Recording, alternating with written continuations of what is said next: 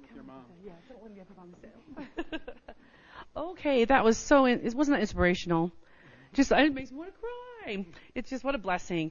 As you all know, I don't want to stand in front of you, Lexi, that I have such a ministry for this camp. This is my 10th year, so it's my little anniversary. I just have such a passion in my heart for church camp, and I love it. And I always tease David. I always call down the mountain and say, maybe we should go into the full-time camp ministry. He's like, Holly, I think we should talk a little bit more. But I just am so blessed that I'm able to go and that I pray about it, weekly, monthly, daily, that I'm able to go with these kids. And God moves me in many ways and be able to, the parents, I thank you so much for trusting me and Pastor to be able to travel. It's a long ways up the mountain with your children, that you trust us and that, we pray over them. We are just like their second parents. We don't let them out of our sight. We give them those lectures, go to the bathroom in twos and do this and take a shower. Yeah. Take a shower, brush your teeth, change your socks. But we're just so blessed to be able to take a group of kids every year, and we pray that the Lord really works on their hearts, and these decisions that they make aren't easy when they come back home, because they're away from cell phones and technology for a week, and then they come back home and there it is again, in their faces, and their friends that aren't making the right decisions. So I just ask that you all continue to pray for each and every one of them, and the families just continue to support them. So just a few things I wrote down. I was blessed again to be in the kitchen. I was blessed to be able to work with 3 young women. One was from Africa, one was from Hawaii, and one was from California. 3 young ladies that have such a burden for camp also. And then the camp nurse, her name was Mrs. Carlson. She was from Florida. And we were able to cook together and be around God's Word. We prayed together. We did devotions every morning. We prayed over the children. We prayed over the food that we served. And I just wanted to put a little bit of spin on it and tell you how much food I cooked.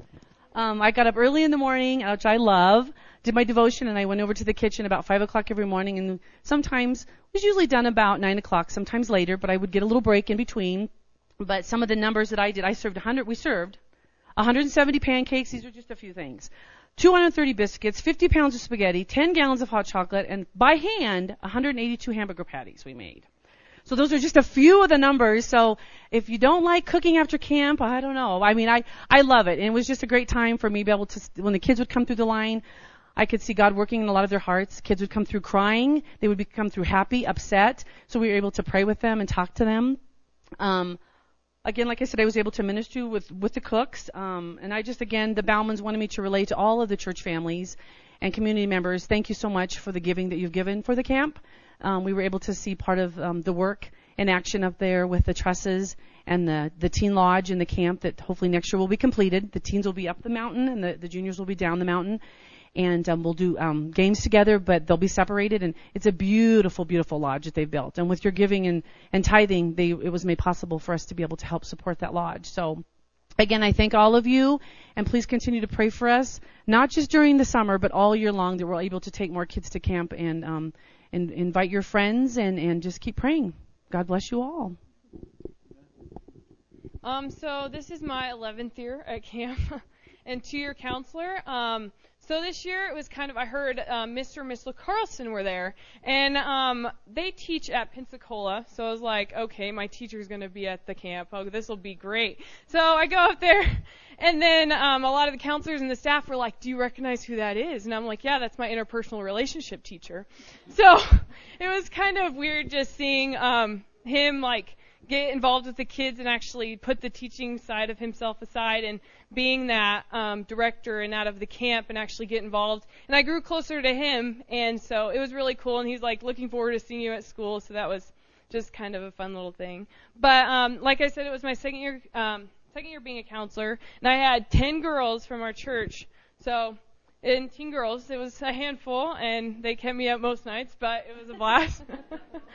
And one little funny thing, I remember one night they all 8 decided to sleep up in the loft where it only fits usually 3. So just that explains just how much fun they all had, and high off pixie sticks and everything else. So it was a blast.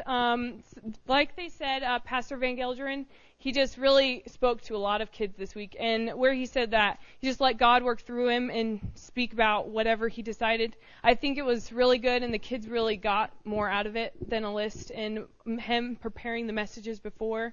because he really just spoke to the kids.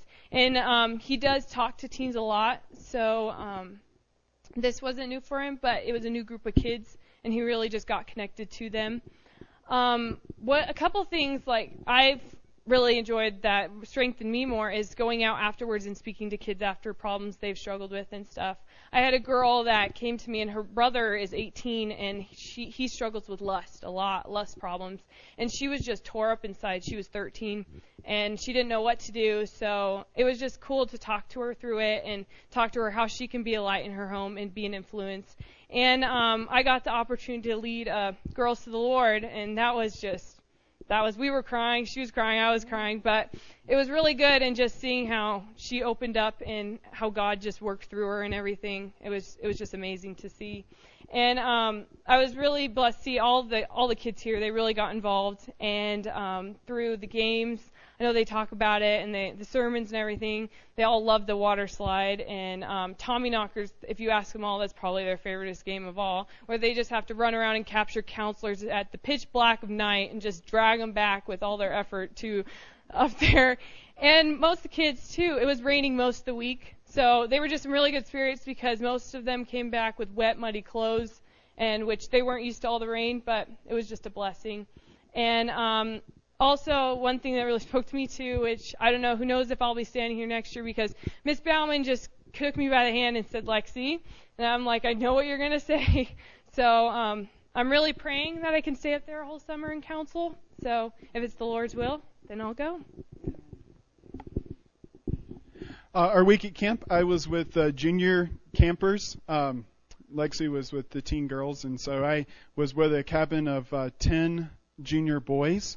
And they were, I mentioned the showers for a reason, because I was insisting that they take one at least each day. But I didn't get to go to the teen meetings, but I was with the junior campers and they're preaching, and it was Jasper Winston from Rangeley, Colorado, that was preaching for us, and he did a great job. You saw a picture of him in the slide. He was in a fireman suit, and that was probably my most memorable sermon that he gave. He was a great speaker related to the juniors on their level, but he was illustrating in that picture the armor of God.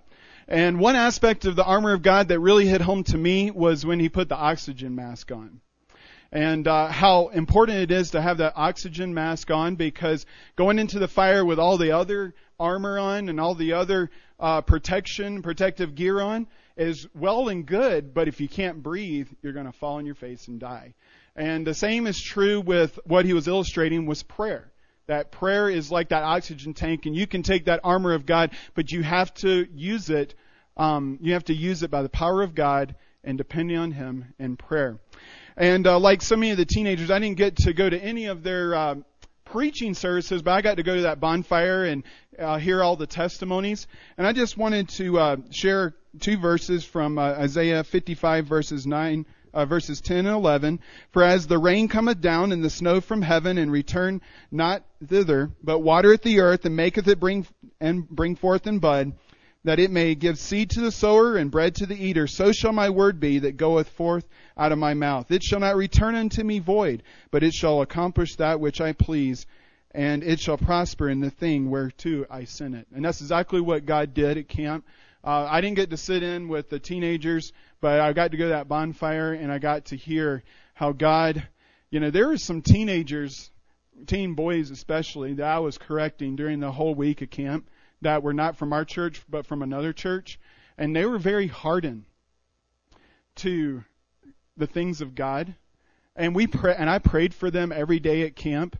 But as I just interacted, I was like, I think it's just like a bullet off a rock with these guys. And it was exciting to go there to that bonfire. And although I didn't know about the decisions that were made, I got to hear not only from our young people and how God worked, but also some of those hardened teenagers. Their hearts melted before God. And they made decisions to get right with their parents, or to make some reconciliation at home, or to accept Christ as their Savior.